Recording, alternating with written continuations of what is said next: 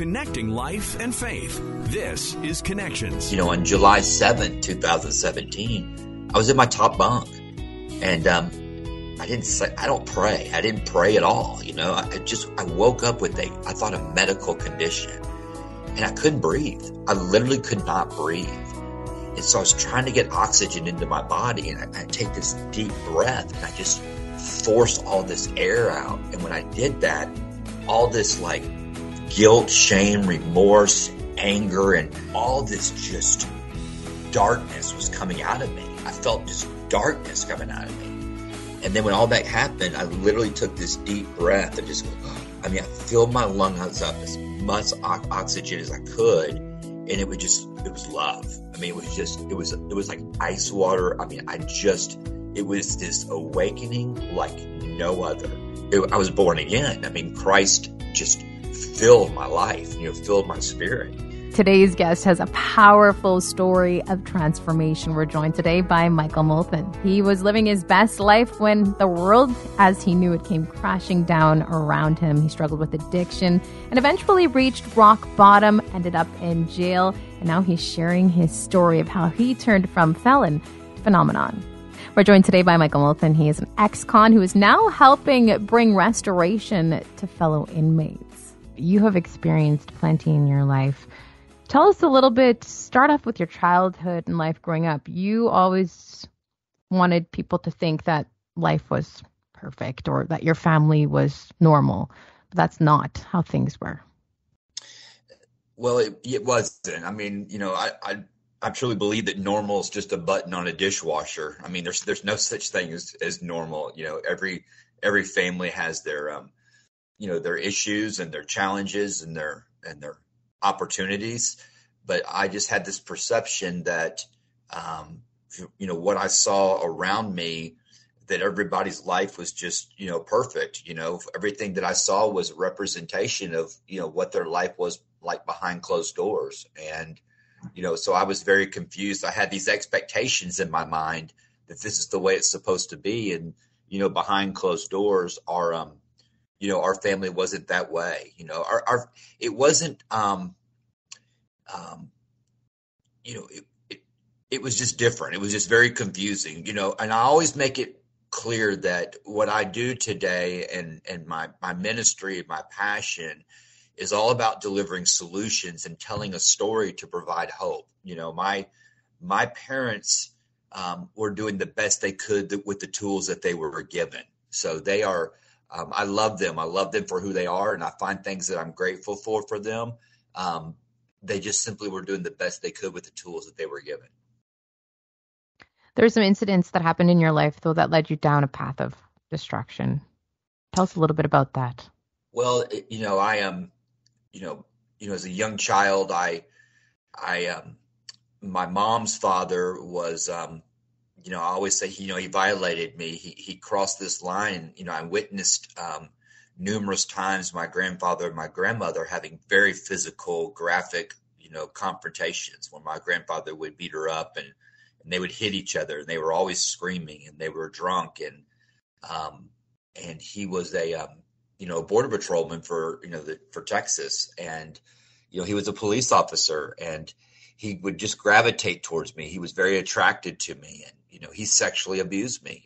He was always touching me, fondling me, sleeping with me.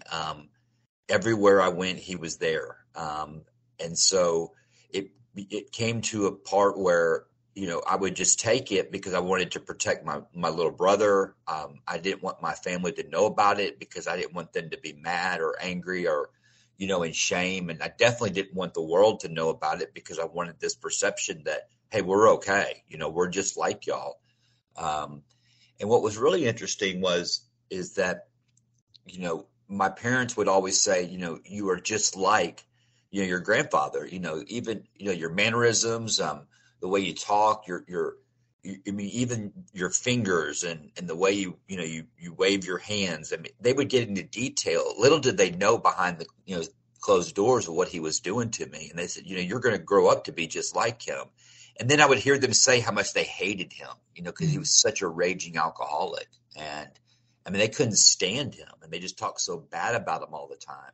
So I felt like that's who I was. And so it was a very, very confusing, scary life, growing up, because I did not want to be like this guy. But yet I didn't want to tell them what was going on. I didn't know how to, because it was a secret. There's no way they're going to believe me. This eventually led you to alcohol, to drugs, to jail. Tell us a little bit about that. It did. It was, I was trying to find ways to escape, as a young child, I was, very hyper. I was very outgoing. I was trying to seek visible things to fix my invisible problems. And, I was trying to be funny and humorous and, be the center of the family. And, I was, my father and mother were very physically abusive with me. And, I'll never forget that this, one time, and, they had me doing all the chores around the house, and I was confused about that because my brother never had to do anything. And, my mom was, an alcoholic, and my dad didn't drink. But I'll never forget that I had a drink of, I had a beer at a very young age, like at 10 years old. And I remember something happened. It just changed the way I felt. And, my shoulders went back and I stood taller, and I always say this, I started to feel like everybody around me looked. I started to feel like, going, this is what everybody feels like. And I need this to feel that way. And I see why they've invented alcohol, and it was medicine. And so from that day forward, at 10 years old, I wasn't, putting down a 12-pack of beer a day, but, I didn't realize it was the alcohol that was doing that until, as I was getting older and older, the alcohol use, got more and more. Towards the end, I was drinking alcohol and doing drugs. I did drugs too, excuse me, to feel good about the bad things I was doing. And, it led to, a destructive life. I grew up in a wealthy family. We had a lot of money, and I grew up in the country clubs, and, and I gravitated towards the men in the men's locker room at the country club. And, these guys showed me how to live. They showed me how to be a man. They showed me, the ways to drink and gamble and lie and treat women. And I thought infidelity was just the way of life. And, they also taught me how to die. And so it was a great place to hang out. I gravitated towards people who were drinking and doing drugs because they could co-sign on my pain. They could co-sign on my resentments. They were never in solution, and never God was in the conversation, where it led me to, in 2011, where, I went from a high net worth to getting my very first mugshot in 2011. And, I said that, I'm becoming this guy that, I said I would never be. I just would never be this guy. And when I got arrested, I'm down there, and it was just a whole different world. It was a world that just absolutely floored me.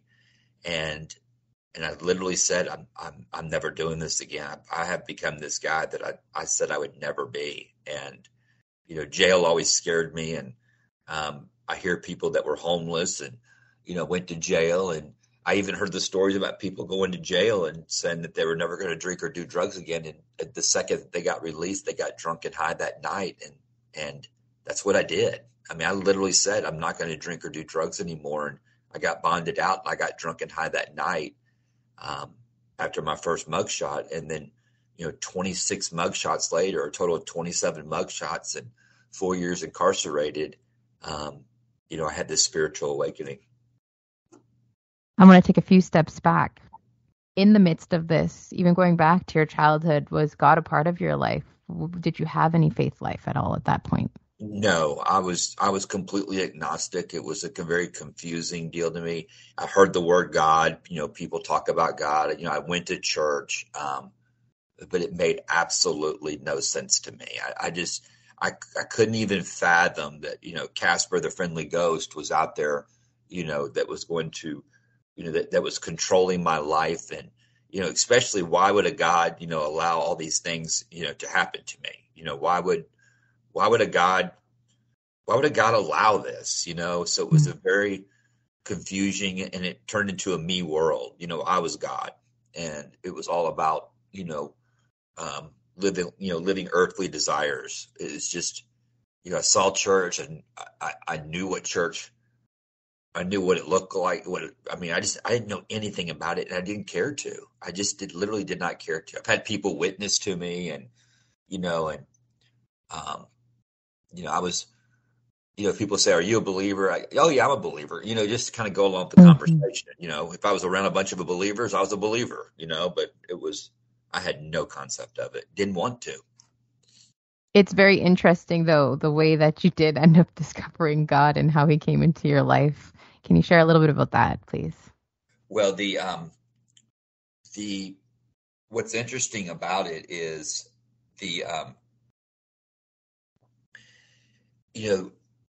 when I was locked up,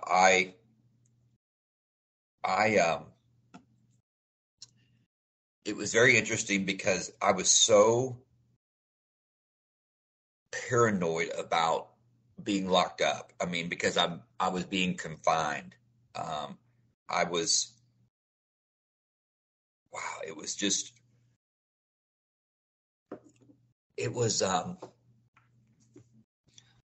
I'm lost for words here because I'm really searching, trying to get that feeling back, because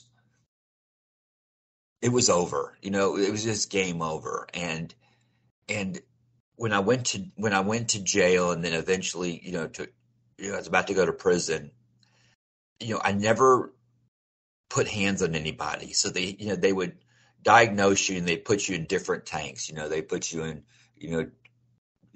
drug addicts would be a drug addicts, child molesters would be a child molesters, and murderers would be a murderers, which is aggravated assault tank. And they put me, in this aggravated assault tank, and I wasn't supposed to be there. I literally was not supposed to be there.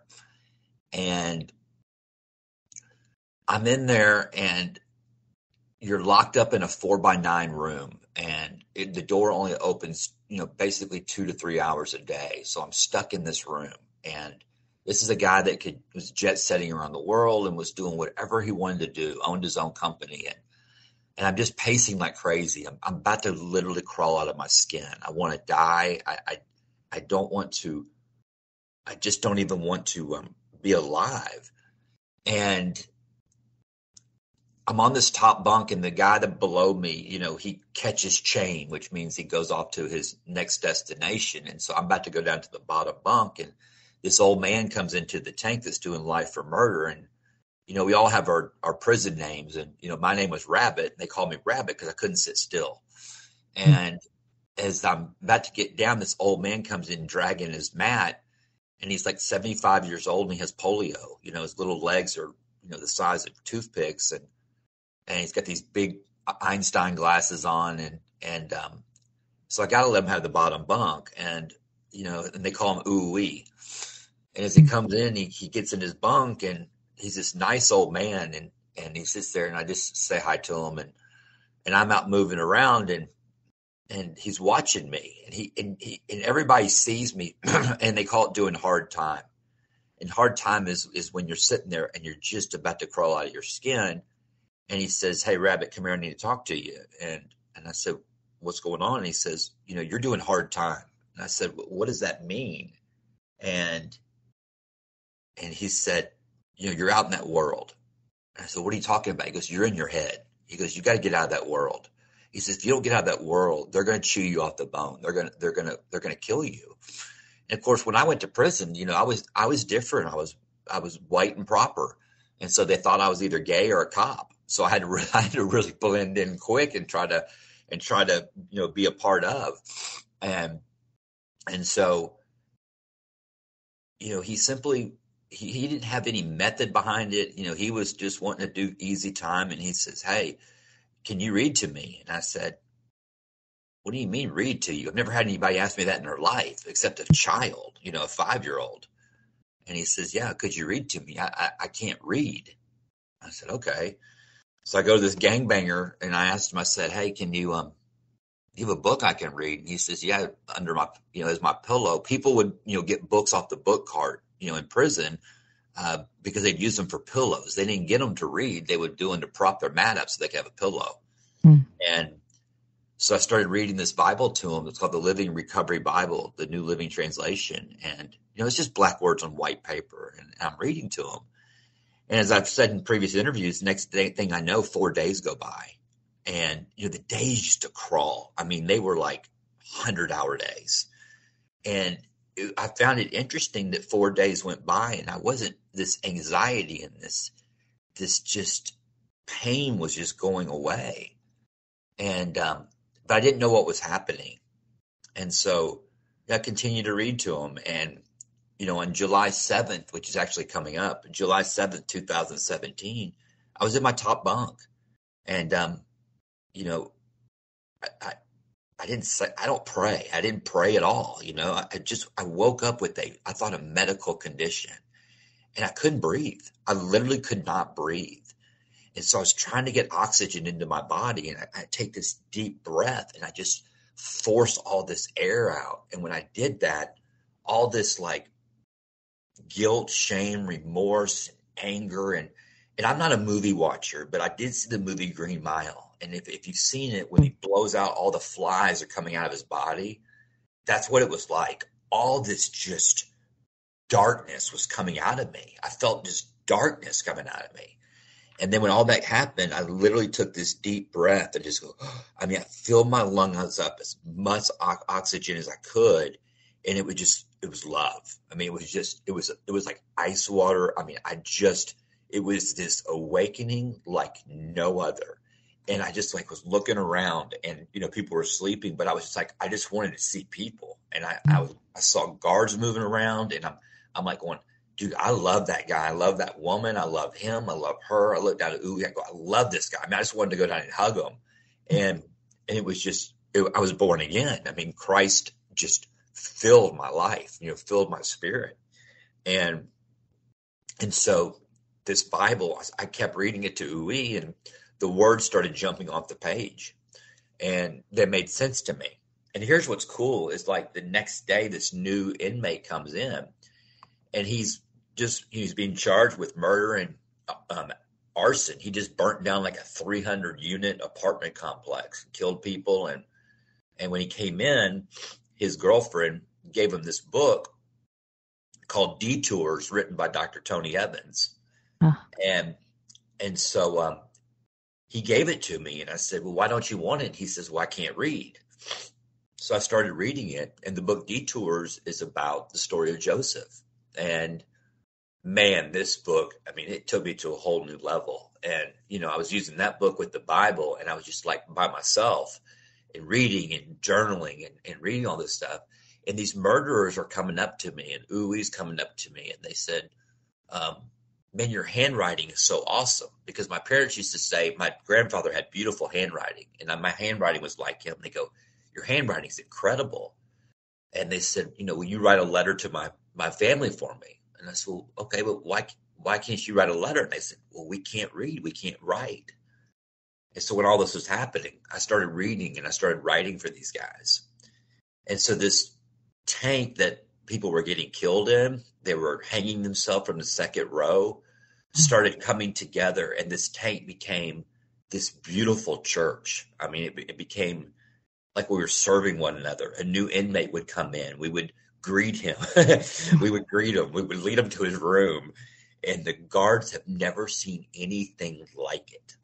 It was the most beautiful, safest, serene place I've ever been. And these are guys who have intentionally killed people. They wanted to kill people. And they've turned out to be the most loving, precious human beings that I've ever been around. And I still miss them to this day. And What's even more amazing from listening to you is it's as simple as you reading. That's it. Reading.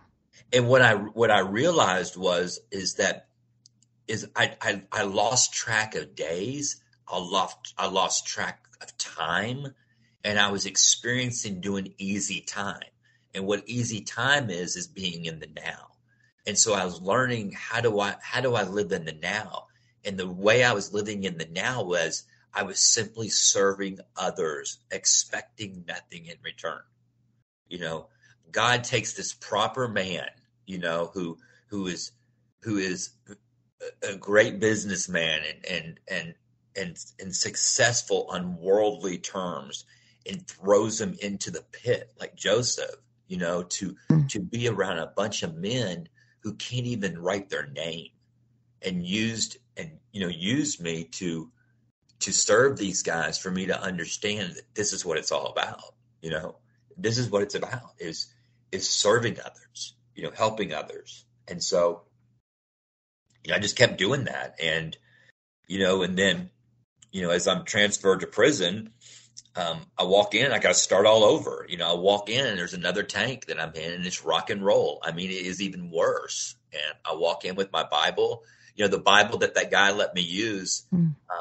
I bought it from him for 10 soups, you know, that's $10. I used to make $20 million real estate deals. And the largest purchase I've ever made in my life was buying that Bible. And it's actually sitting right next to me right now.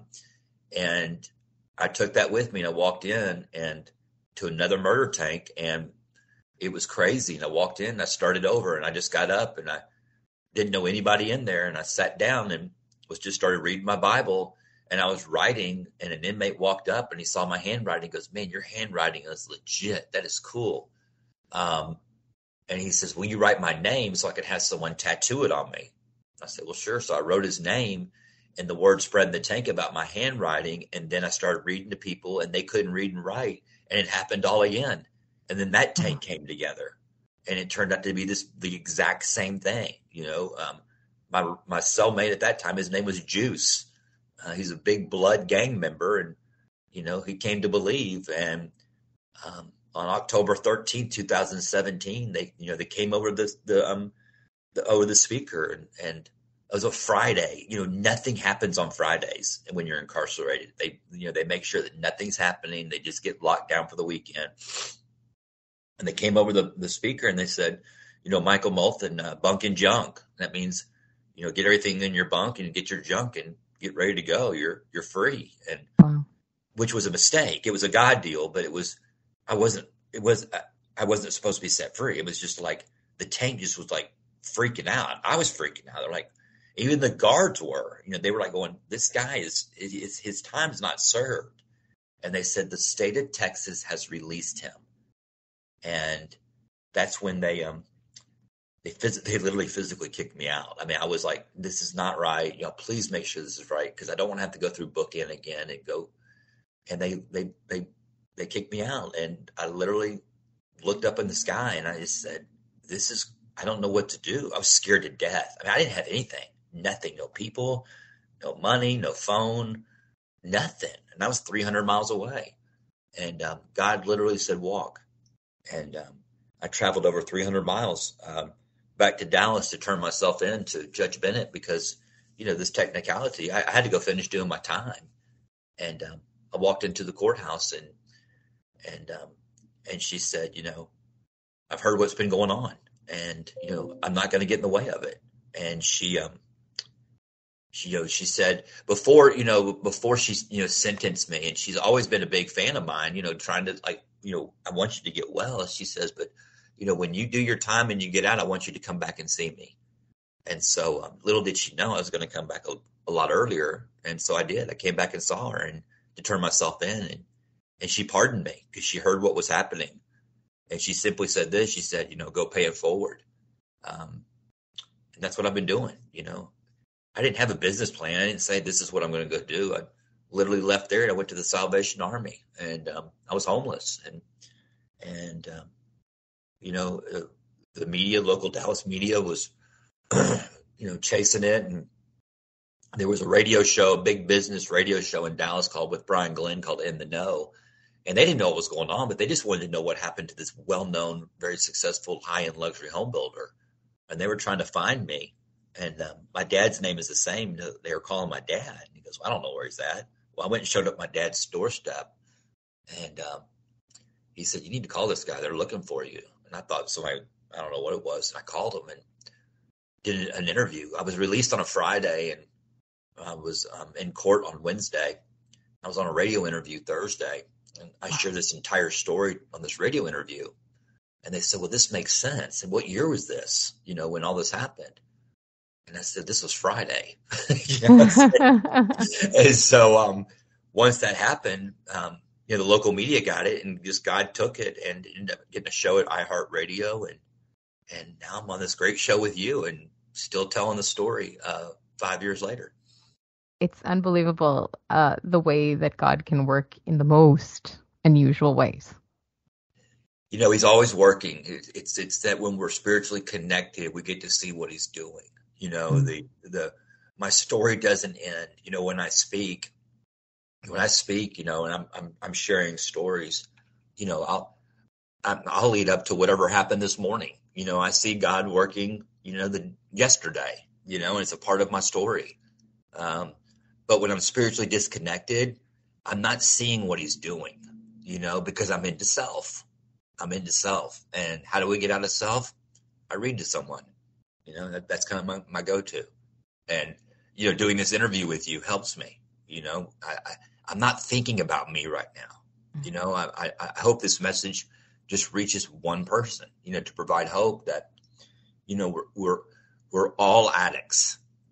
Every one of us who's listening to this is an addict. We're addicted to sin.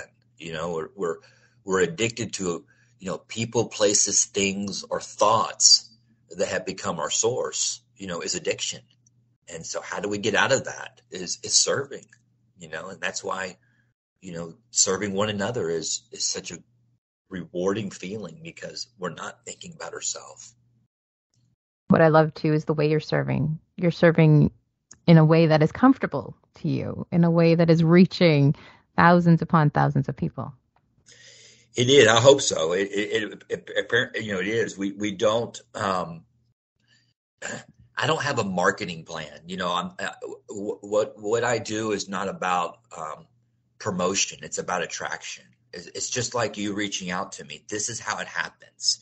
We don't sit down with a team and go reach, 50 networks and see how many networks we can be on. So everything that you have seen, with M2 The Rock or heard, they've contacted us. They've contacted me. And that's what's so cool about it. And that's when I know the message is being heard. And that's kind of my report card. How do I know if I'm spiritually connected? How do I know if I'm walking with Christ? Is that people are reaching out wanting to hear more. Because if I'm forcing it, I'm trying to play God. Does that make sense? Yep. At the end of the day, for that person that has listened to your story today and is like, well, okay, whatever, that's 1 in a million. That's not going to happen to me. What would you say to that person? Not yet. Not yet. When the pain gets bad enough, God will allow me to have all the control I want in my life, for everything to become completely out of control, for me to hit my knees, to turn to him, to realize I never had control in the first place. Right. I was that guy that I would hear stories about people that were drinking and doing drugs going, man, I lost my wife. I lost my family. I lost my company. I lost my house.